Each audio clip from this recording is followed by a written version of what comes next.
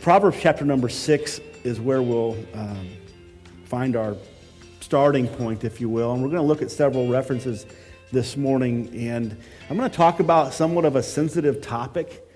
And I pray that as we walk through it together, we can see some things from God's Word, some truths that might be things that we will meditate on and think about and consider.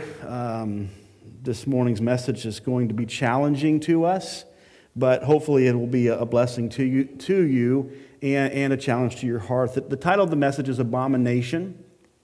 And I just, as I was going through this week and just putting the package together, I just capitalized the A and the N, just thinking about where we're at as a nation and kind of putting that together to something that's maybe something that will be memorable to you, something that you can kind of focus on. But I want to look this morning at several scriptures and look at how God views certain things in Scripture that maybe we have started to view a little bit differently or maybe take a different perspective on. And maybe we just need to reevaluate where we're at. So I'm going to read, usually I don't do this, I'm fairly extemporaneous, but this morning I'm going to read some of these thoughts just because I want to make sure that we get these things right. Have you ever had a friend describe someone else to you? And when they were done describing that person, whether it was a male or female, you said, man, I could really like that girl or that guy. I could really like that person. Or maybe you even said, I really do like that person already. Just based upon the description that your friend gave you, you concluded that you really like that person. Only to find out later when you actually meet that person, you walk away and you say, man, I could never like that person. I could never like that guy or that girl. Anybody have that experience? Don't raise your hand, but just shake your head if you've ever had that experience before where someone describes someone to you and you're like, man, that's a really neat person. And then you met them and you're like, wow, that's not a really neat person. And it just you didn't mesh with them. Something was different than what was described to you. The reason for this is oftentimes when we describe people to other people, we describe them with a bias. In other words, we like them and therefore we describe them with the bias of liking them. Or we don't like them and we describe them with the bias of not liking them. But we describe them with a bias, or our information that we describe them with is limited, or it is inaccurate. And we don't really ultimately know if we like a person until we are face to face with them and we spend some time with them and we find out what they're really like. And we find out what they are all about. What are their likes? What are their dislikes? What are their passions? What are the things that they hate? What are the things that they love? When we find out those things, then we can ultimately step back and make a decision and say, you know what, I think I do like that person. Or you might actually say, I don't really like that person at all. And I think we've all experienced that in some way. This truth is applicable to how we think about God. This truth is appropriate to how we think about God. People often describe the characteristics of God. And many times when they describe the characteristics of God, a believer will describe all of the good characteristics of God. And they describe His kindness and His love and His grace and His mercy and His forgiveness. And they describe this whole package about who God is. And they describe all of these positive things about who God is. And people get this perspective of God as being completely positive about everything. There's nothing negative about God at all. He doesn't dislike anything. He doesn't hate anything. He doesn't have any problems with anything. Matter of fact, anything that you want or can imagine in your mind that's positive, you have determined that that's the definition of who God is. And what we call that in this culture, in Christianity, true Christianity, we call that idolatry. Idolatry is when you create in your mind a version of God that fits everything that you see as positive and good and leaves out everything that you see as negative and bad. The problem with that is that one day we're all going to stand before this God. And we're going to give an account to him, and we're going to see him not just with all the attributes that we like about God, but we're going to see him in his fullness. We're going to see every attribute of God exposed to us in a divine way. And some of us are going to stand before him and decide, I don't really like him. Matter of fact, I don't like him at all. And others are going to be affirmed in their faith. We get the opportunity of meeting him now in his word. God has given us the Bible. The Bible's purpose is to describe to us who God is so that we can make that decision on whether we like him or dislike him.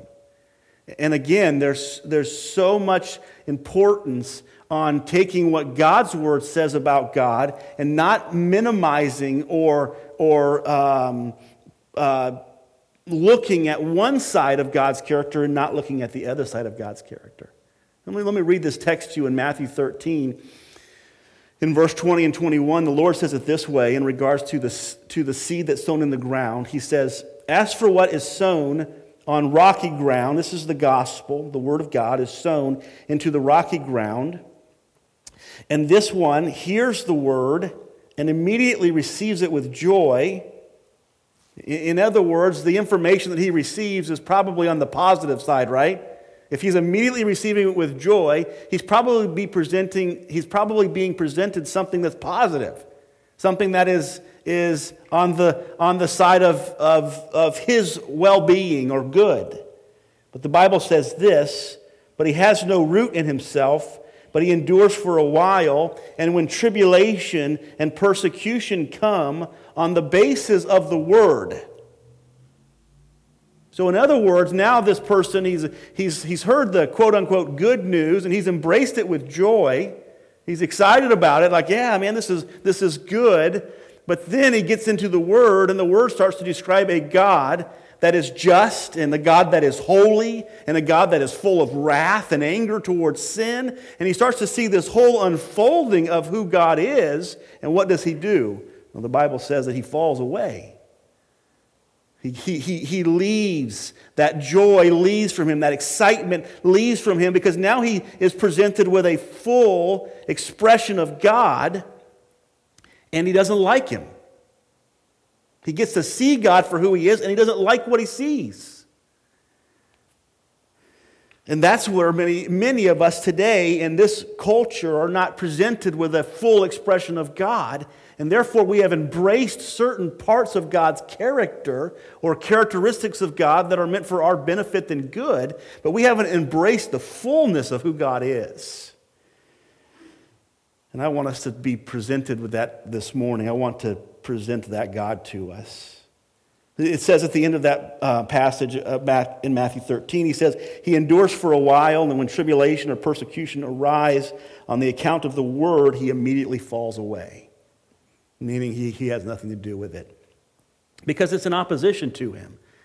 And we look at the Word of God as being totally pro-man, right?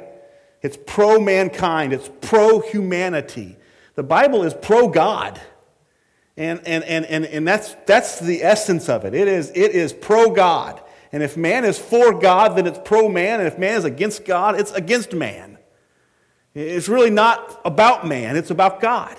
We get to open up the Word of God so we can see him in his fullness, and then we get to make a decision on whether or not we like it, whether or not we're willing to submit to it or surrender to it.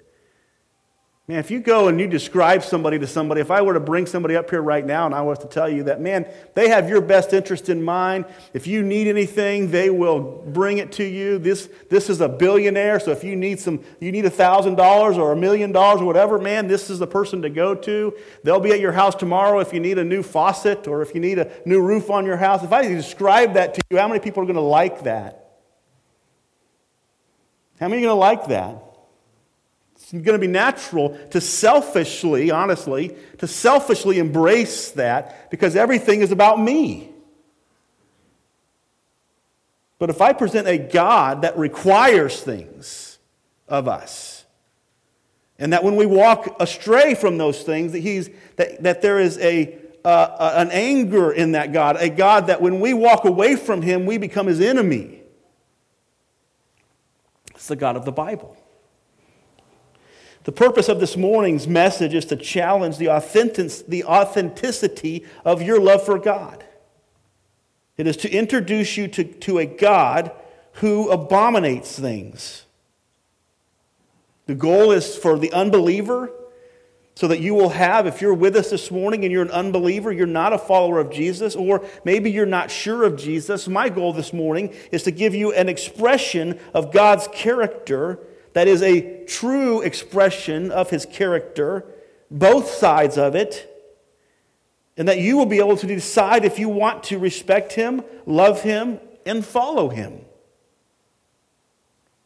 I think one of the biggest disservices that we've done to the church today is not give people a full expression of God so that they can make that decision. People in the church, they don't even know the full expression of God from His Word. They don't even have the opportunity to decide whether they like Him or not. You ask them, are you a follower of God? They don't really know if they are because they don't know who God is. My goal this morning for a believer, if you're a believer, a follower in Christ, my goal for you this morning is for you to process in your mind, for you to reevaluate, if you will, the fact that God abominates certain things. And that you would abominate those things as well. 1 John 1 and verse 9 says, if we confess our sins, the word literally means if you call your sin the same thing that God calls your sin, then we're going to find that what God calls sin is abomination. It's no slight word. It's no small word. It's no insignificant word. It's not something to be joked about or mocked or laughed at. Sin is a serious thing. It sends billions of people to eternal damnation. It's an abomination to God. I want us as a church to rethink what we think about sin. How does God view sin? How does God look at sin? And then how are we supposed to look at sin? That's my desire for the believer. If you will call sin what it is, if you will call sin what God calls sin, an abomination, a white lie is not a white lie, it's a lie. Right? And rebellion is not a season that kids go through in their life. It's an abomination to God. And idolatry is not something that you just mess with and you're gonna deal with it and it's going to go away. It is an abomination to God. And fornication and adultery and homosexuality, these are an abomination to our God. We don't understand that the reason our world is in the situation it's in is because we have been convinced that sin doesn't matter anymore. But folks, listen to me. Sin matters. And God is against it. And when as a culture, we embrace a sinful lifestyle, even if we don't embrace it personally to live in it, but we embrace it with levity and act like it's no big deal, we are embracing it. And then we don't understand why our country is falling apart at the seams. It's because we don't abominate what God abominates. We don't even know what abominate means.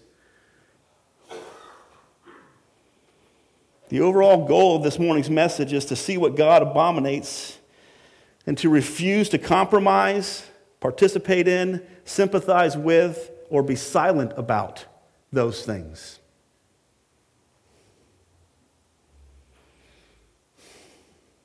The reason for a sermon like this is that the only hope for individuals, the only hope for families and churches and communities in our country is for God's church to stand again.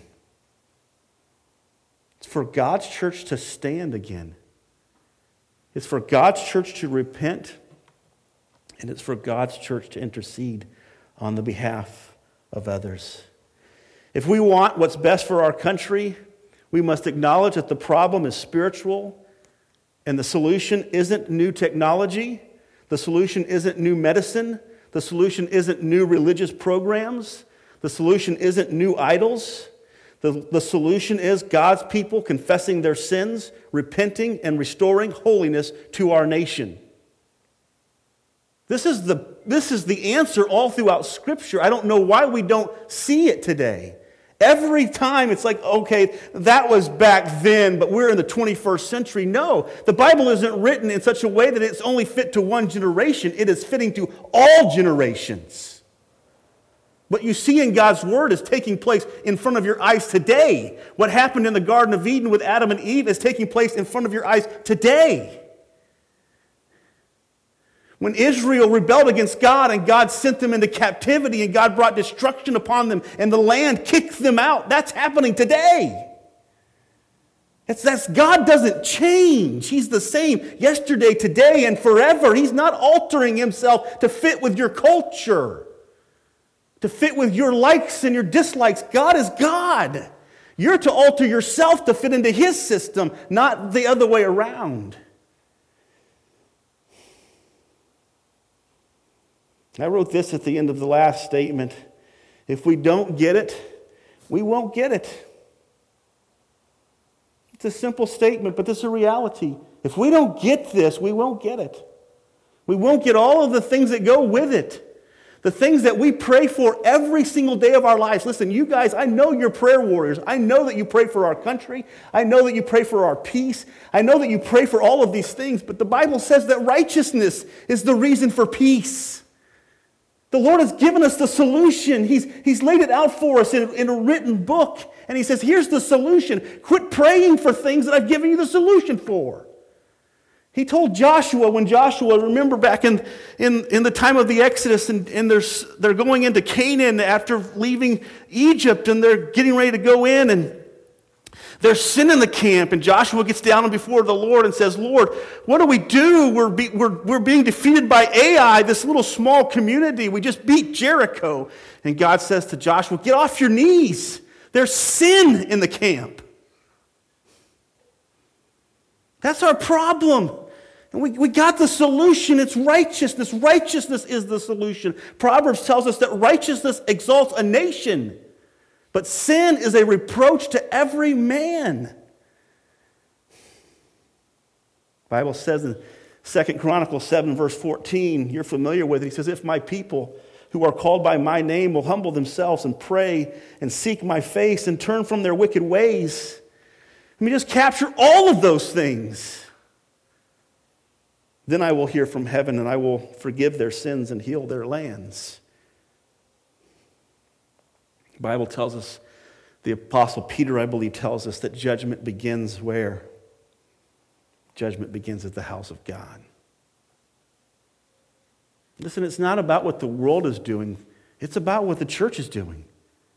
And let me say it this way. It's not about what the world is not doing. It's about what the church is not doing. We have compromised and fallen and sympathized with evil. And we're reaping the harvest of it. And we don't even get it. We need to be restored to it. I want to just walk through 4 things with you this morning. And I'm going to look at some scriptures. Pretty scattered scriptures, but just bear with me if you would, please. Number 1, abomination just defined. We're going to look at the word abomination this morning, if you haven't gotten that yet. The dictionary defines abomination as something that causes disgust or hatred. It's an action, it's an event, it's something that causes you to be disgusted.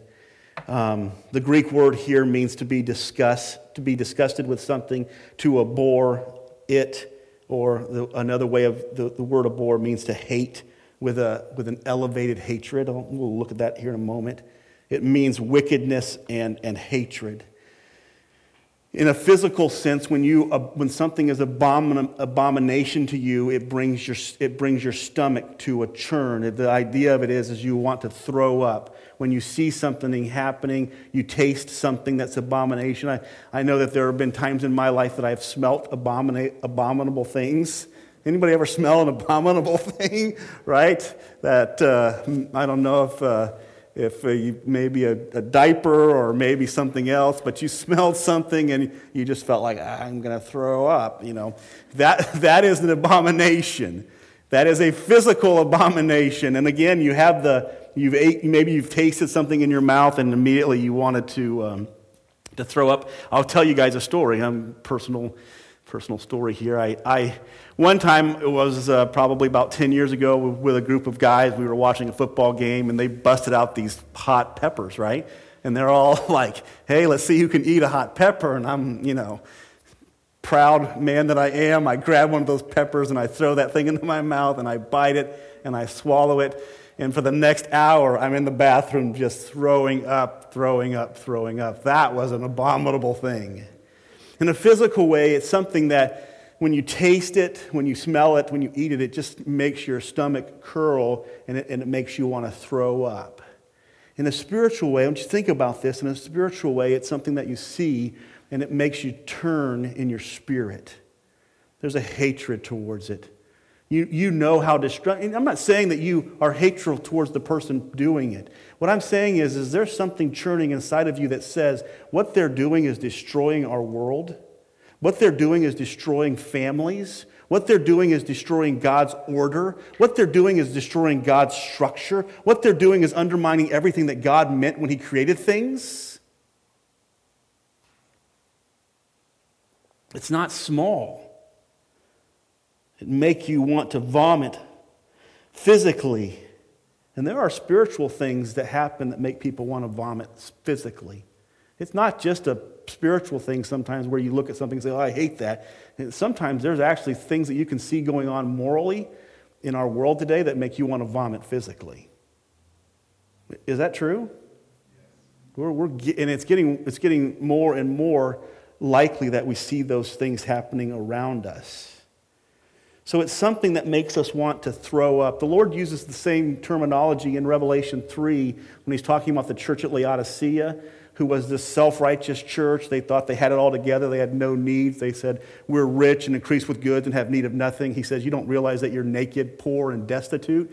Listen, that's the American church today. We think we got it all together. We don't realize that we're poor, naked, and destitute. And here's what the Lord says. He says that I taste you, I smell you, and I want to throw up.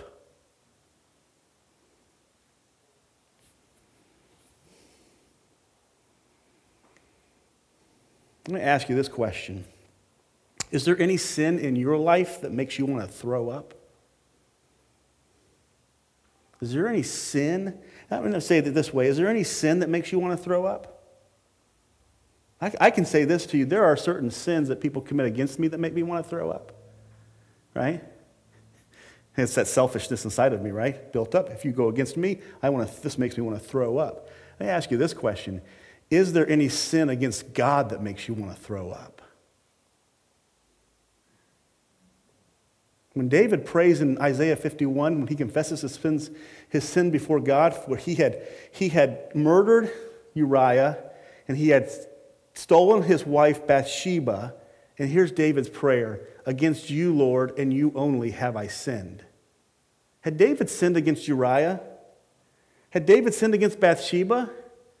Did it matter in comparison to the fact that David sinned against the Almighty God of the universe?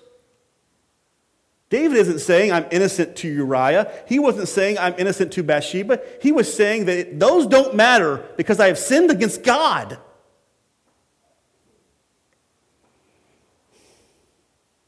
We need to get that. Sin is against God. It's not against you. It's not against me. It's not against somebody else. It's against God, who created things with a certain structure and a certain order and for a certain reason. Sin is undermining and destroying that.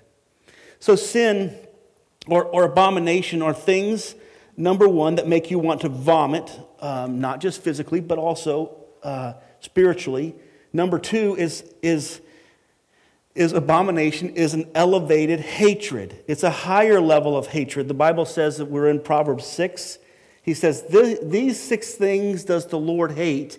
Yes, 7 are an abomination to Him. So he says that there are 6 things that the Lord hates. And then he goes one step further and he says, yes, and 7, these 7 things are an abomination. It's an elevated sense of hatred.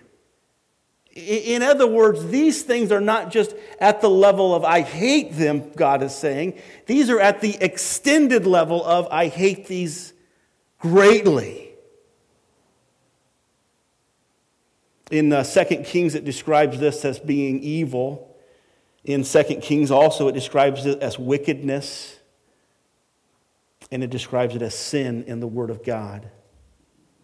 Romans 1:32 says it this way, though they knew God's righteous decree, that those who practice such things deserve to die, yet not only do they do them, but they give approval to those who practice them. In other words, they encourage, again, this is our culture, right? It's not okay, it's not acceptable just to live in sin, but the sinful world wants what of everybody else? They want us to encourage it. The world is evil. The world is wicked. We don't expect them to be anything less than that, do we? We're not expecting the world to be righteous. But listen to me, folks, in the midst of an abomination, we are to be righteous. We are to be righteous. We are to be righteous.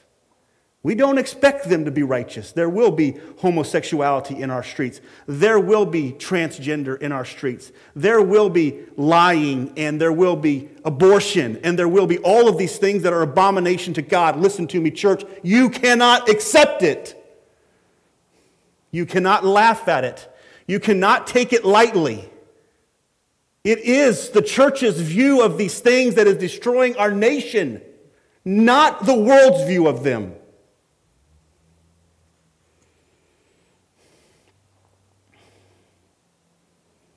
God abominates things that are sinful, wicked, and evil. These things which elevated his hatred and caused his stomach to be sick. Abomination directed. Let me give you some things here. Turn with me, if you would, in your Bibles to Leviticus 18. We're going to look at some passages in the Old Testament. Genesis, Exodus, Leviticus. Not too far from the beginning.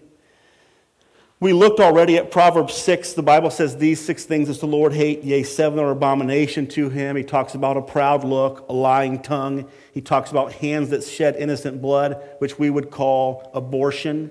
There is no sin that more describes the killing of innocent blood than abortion. Evil planners, it says, he hates, are abomination. Those looking for trouble, and those sowing discord among the brethren. These are not just your general sins. These are those who are promoting them. These are those who are encouraging others to do them. Listen, if you have a sin in your life, if you have a struggle in your life, and we all do, we all have those struggles in our lives, but where it becomes a problem is when you start promoting other people and you say, I want you to accept me in my sin. I want you to accept my sin, and then I want to promote it. And that's what our world is doing. Our world, listen folks, our world is shaking a fist in God's face.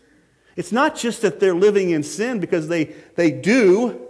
It's that they want everybody else to embrace their sin, and they want to shake a fist in the Creator's face.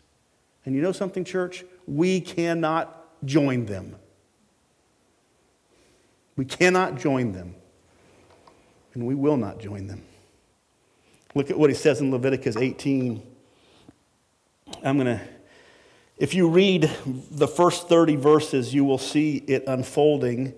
It talks against incest. It talks against abortion. And I want to read a few verses down at the end. In verse number 19, he says, you shall not approach a woman. Well, let's see here. It goes on, uncleanness. Verse number 20, and you shall not lie sexually with your neighbor's wife, and so make yourself unclean with her, which is adultery or fornication. You shall not give any of your children to offer them to Molech, which is abortion. You shall not profane the name of the Lord. I am the Lord. You shall not lie with a man or with male. You shall not lie with a male ass with a female. This is an abomination to God. You shall not lie with any animal, and so make yourself unclean with it. Neither shall any woman give herself to an animal to lie with it. It is perversion. Do not make yourself unclean by any of these things, for by all these things the nations I am driving out before you have become unclean, and the land became unclean, so that I punished its iniquity, and the land vomited out its inhabitants. But you shall keep my statutes and my rules, and do none of these abominations, either the native or the stranger who sojourns among you. For the people of the land who were before you did all of these abominations, so that the land became unclean. Lest the land vomit you out when you make it unclean, it is vomiting out the nations that were before you. For everyone who does any of these abominations, the person who do them shall be cut off from among the people. So keep my charge never to practice any of these abominations, customs that were practiced before you, and never to make yourselves unclean by them. I am the Lord your God. You say, is this different? Well, this is the Jews, Pastor John. This is under the law, Pastor John. No, this is the character of God, church. This is God's character. He's telling us who He is. He's telling us what He expects. He's telling us what He loves. He's telling us what He likes. He talks against incest. He talks against abortion. He talks against homosexuality. He talks against bestiality here in this passage. Turn with me to Deuteronomy chapter number 22, verse number 5. And you can read the surrounding text because it's full of stuff. I'm not even going to give you a full expression of all the things that God abominates, but I just want you to know that He abominates things. They make Him want to throw up. They ought to make us want to throw up sometimes too. The Bible says a woman, chapter 22 and verse 5, a woman shall not wear a man's garment, nor shall a man put on a woman's garment. For whoever does these things is abomination in the eyes of the Lord. We see this happening in our world today. Is it okay? Okay with God? This is what's destroying our nation. We can't stand up with it. We can't clap for it. We can't sympathize with it. We can't. We care about God's glory too much. We care about our nation too much. It's not innocent. It is full of guilt. And it will bring condemnation. And we're the only ones, folks, that can stand in the gap. We're the only ones that can stand in the gap. Deuteronomy 18, you don't need to turn there. I'm going to skip through this fairly quickly. Demon worship talks about communicating with the dead. It talks about mediums and psychics. It talks about all of those things. And you know what it calls them? Abomination to the Lord. These are an abomination to the Lord. They are demonology, playing and messing with things that are in the demonic realm. The church cannot embrace these things. They are an abomination to God. Deuteronomy 25, verse 13 through 16 describes dishonesty in business, having two different types of weights or two different weight systems, and that's abomination to God. Proverbs 17 and verse number 15 tells us that justifying or sympathizing with evil and condemning the judge or condemning the just and the righteous is an abomination to God. I would tell you that we're living that today. Almost everything that we see in the Old Testament in regards to that which is an abomination to God, we are seeing manifested in our culture today in a very, very real way. And you know what happened when Israel would embrace those things? When Israel wouldn't stand against those things? God would bring judgment on them. Again, I'm not giving you a full expression of all the things that God abominates. What I want you to know is what abomination is, and I want you to know the fact that God does abominate. That God does hate things. And that you should hate what God hates. In Deuteronomy, the Lord says to the children of Israel, you must be holy as I am holy. And do you know that 3 times in the New Testament he tells the church the same exact thing? Do you know how many times these verses are quoted in the New Testament? I can't even tell you how many times they're quoted in the New Testament. It's all throughout. It hasn't changed. God's character hasn't changed. It's the same, and it always will be. Yes, I know that we have forgiveness. We have forgiveness through God's wrath being poured out on Jesus Christ, his Son. Amen? Do we have forgiveness through God's wrath being poured out on Jesus Christ, his Son? Do you know something? It's a shame that we would take the sins that Jesus Christ had to bore the wrath of God for and take him lightly. True or false? It's a shame that we would take the sins. You picture Jesus on the cross and you know that that was God's wrath being poured out on the sins that our culture today celebrates. You don't think that doesn't stir the heart of our God. You don't know his word.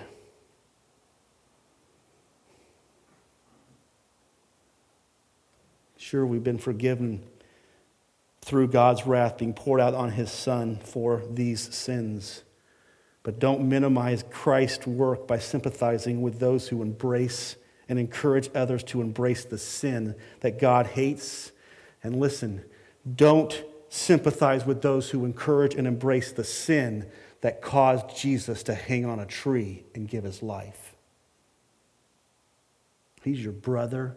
He's your friend. He's your Savior. He's your Lord. If one of your kids died, listen to me, if one of your children died on behalf of somebody else's sin, you would hate that. And you know you would. And God is 10,000 times more important. And Jesus Christ is 10 million times more important.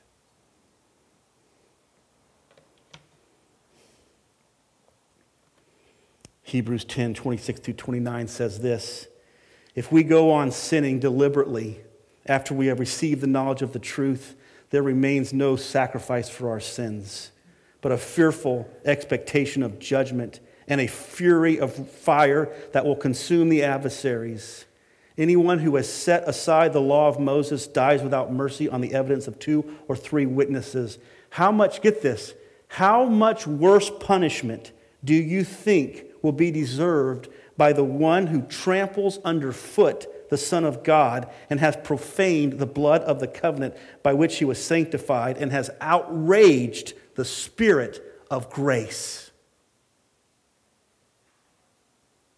Outraged the Spirit of grace. I don't know that we know this God.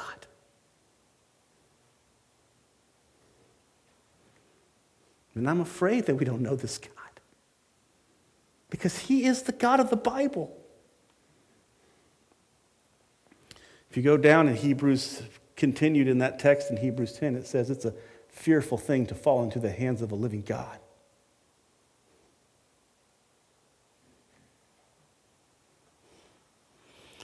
There are 3 things about the display of abomination. We looked at the definition of it. We looked at the direction of it. We'll look at, for a few moments, the display of it. We saw in those texts, and if we could have read, there's so many in the Old Testament that we just don't have time to read them all, but you see in each one of them that there is judgment that happens as a result. There's condemnation on the nation. The Bible talks about the land actually spewing out the inhabitants of it. You say, Pastor, what does that mean? I think the land is living. The Bible even refers to the land as being a living organism that one day will also be redeemed and restored back to its perfect state. I think the land is sickened. The Bible says to us in Romans 8 that the land cannot wait for its redemption. The land cannot wait for its redemption. I think the land vomits us out by fires, by earthquakes, by things of this nature. It's sickened. It's sickened. I think if the land vomits us out by a lot of other things, I think we experience a lot of things in our world where the land is vomiting us out. The land is sick. God is sick. One thing we know about animals is like humans have this like free will thing. I'm not going to get into free will, but humans have this decision-making process, right? They get to decide whether they glorify God or not glorify God. Well, animals don't. They just do what they're naturally meant to do, and the land doesn't. And you know what they're both built to do? They're both built to glorify God, and hence the reason why the land wants to vomit out the sickness that is in it. You know what we get to choose? We get to choose to want to vomit out the sickness that is in our culture. And we get to choose to not want to vomit it out. There are 3 different types of judgments mentioned in God's word. There's number 1, the passive judgment. Passive judgment is simply God lifting up his hands from us, God removing his blessing, God removing his protection, God removing his provision, God removing his restraint from us. Romans chapter number 1, the Bible says that he gives them over to certain types of sins. This simply means that God lifts his hand from them. The reality of it is, listen to me, folks, the world is not as bad as it could be.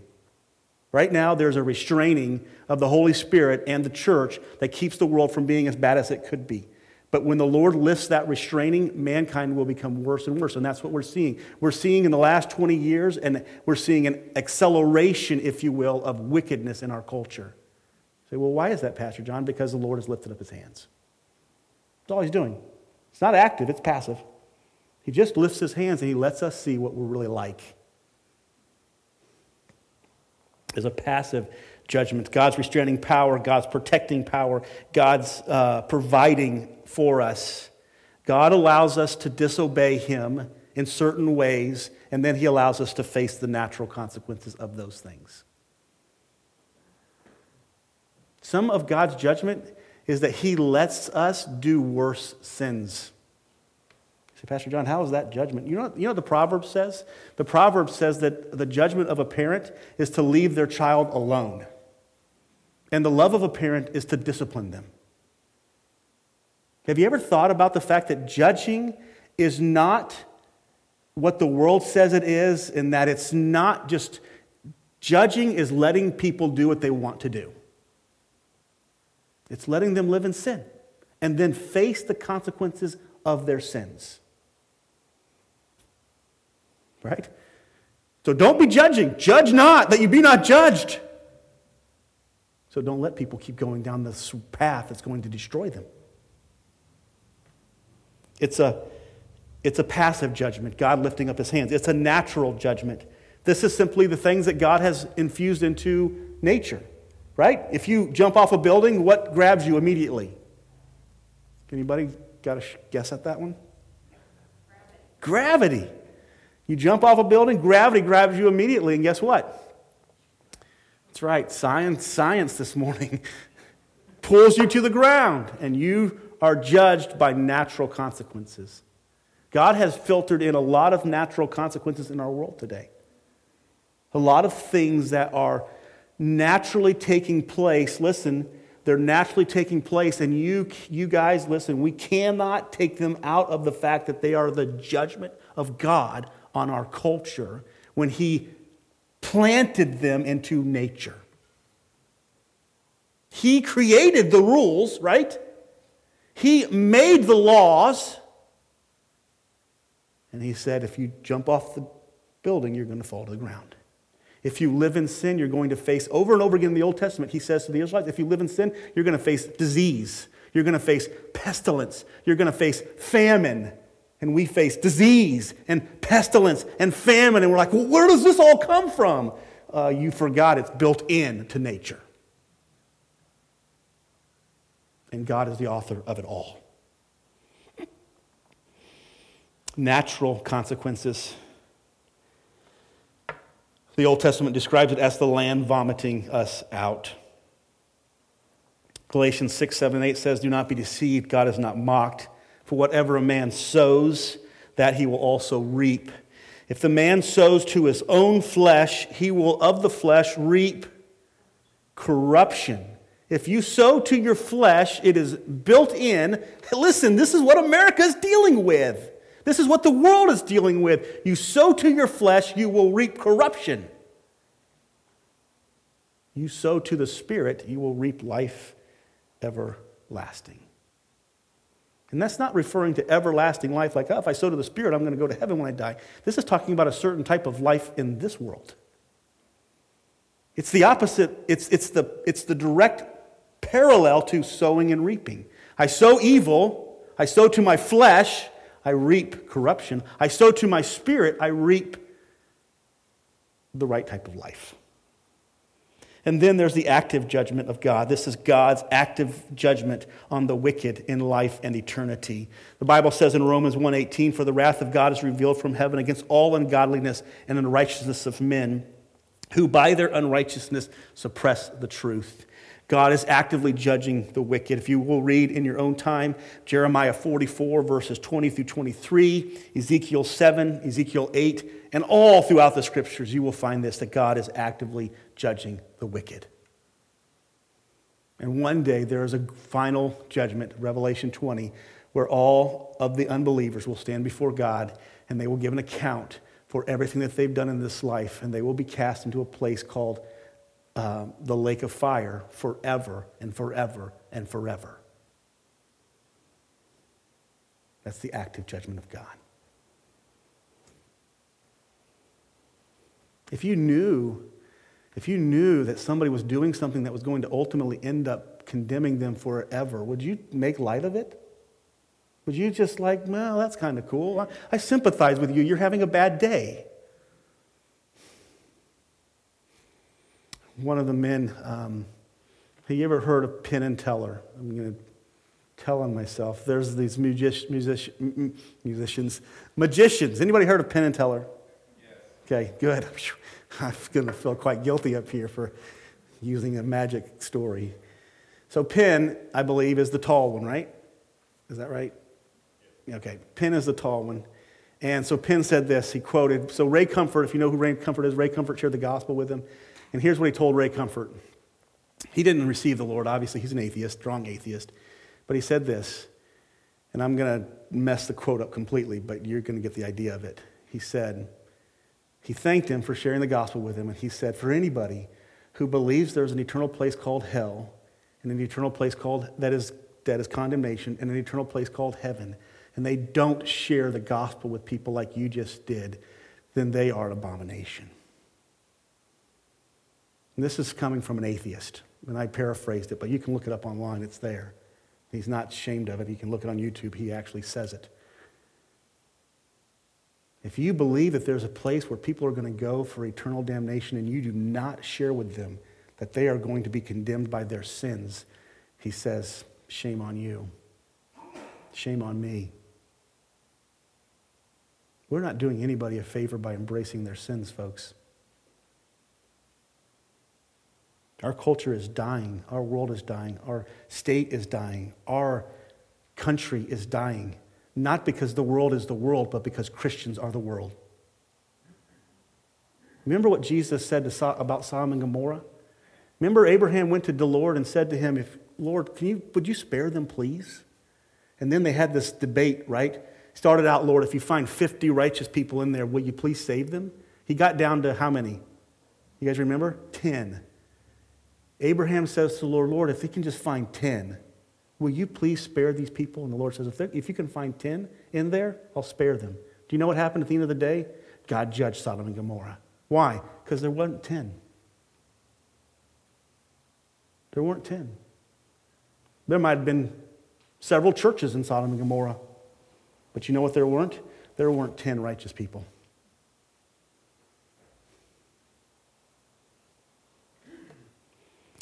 My last thought this morning is abomination diffused.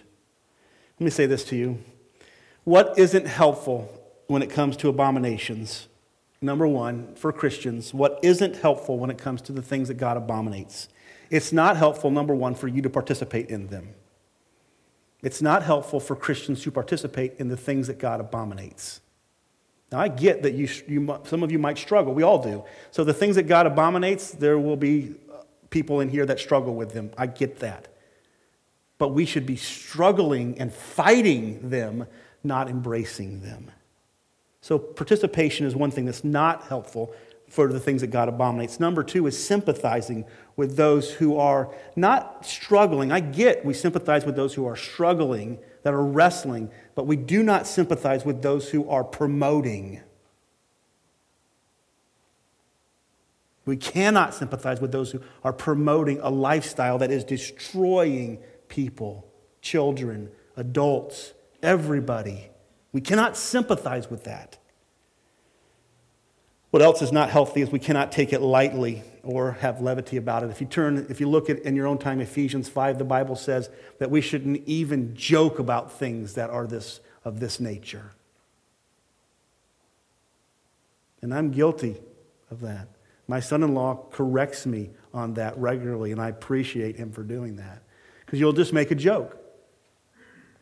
And you don't even think about the fact that that is not a proper joke. You're joking about something that is an abomination to God. The last thing that's not healthy is quietness about it. Not to be outspoken about the fact that these things are going to be destructive. And then three positive things. Number one is stand. Stand. The idea, Ephesians, I got the word from Ephesians 6. The Bible says that we're to stand against the evil. We're to stand up against it. 1 Corinthians 15:58, the Bible says that we're to stand. We're to be unmovable and unshakable. Deuteronomy 7:25 and 26 says that we're to utterly detest and abhor that which is evil. We should never take that which is an abomination to God lightly.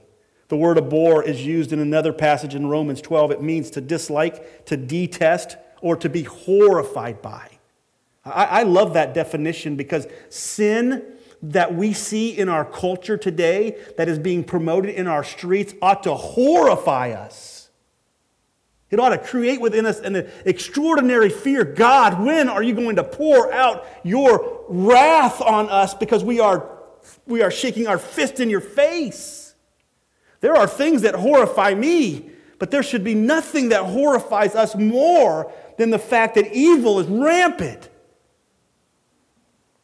That's what he says, abhor that which is evil. Individuals, families, churches, communities, and countries are being destroyed by the sins that are being embraced. And we as a church must stand. Romans 12 and verse 9 says, let love be genuine, abhor what is evil, and hold fast to what is good. Psalm 97 and verse 10 says, O you who love the Lord, hate evil. Exclamation point. And then Ephesians 5 and verse 3, we're to never even joke about it. First of all, stand. Secondly, repent. Repentance is just simply turning away from. It is the rejection of. There's a personal repentance where we ourselves repent for our own sins. We repent for what we've done wrong, for what we're struggling with. And then there's a national sense of repentance where we repent for the sins of our nation. We repent for the sins of our people. We repent as Nehemiah did for the things that we have done wrong. The world is not going to repent, church, so you need to. For yourself and for them. And then lastly, intercede for them. Intercede for them. Not an intercession of sympathy, but an intercession of being a watchman on a wall. Ezekiel chapter number 22, if you'll read it, the Lord calls in Ezekiel for there to be a watchman. And his job is to see the enemy coming and to tell everybody to find safety and security. And the Bible says in this text, if he doesn't sound the alarm and the enemy comes and destroys them, then their blood is on his hands. Right? But if he sounds the alarm and the people don't go in for safety and they don't seek protection and the enemy comes and destroys them, then their blood is on their own hands. Let me submit to you this morning, folks, we are the watchmen on the wall. And we have done a poor job of being a watchman on a wall.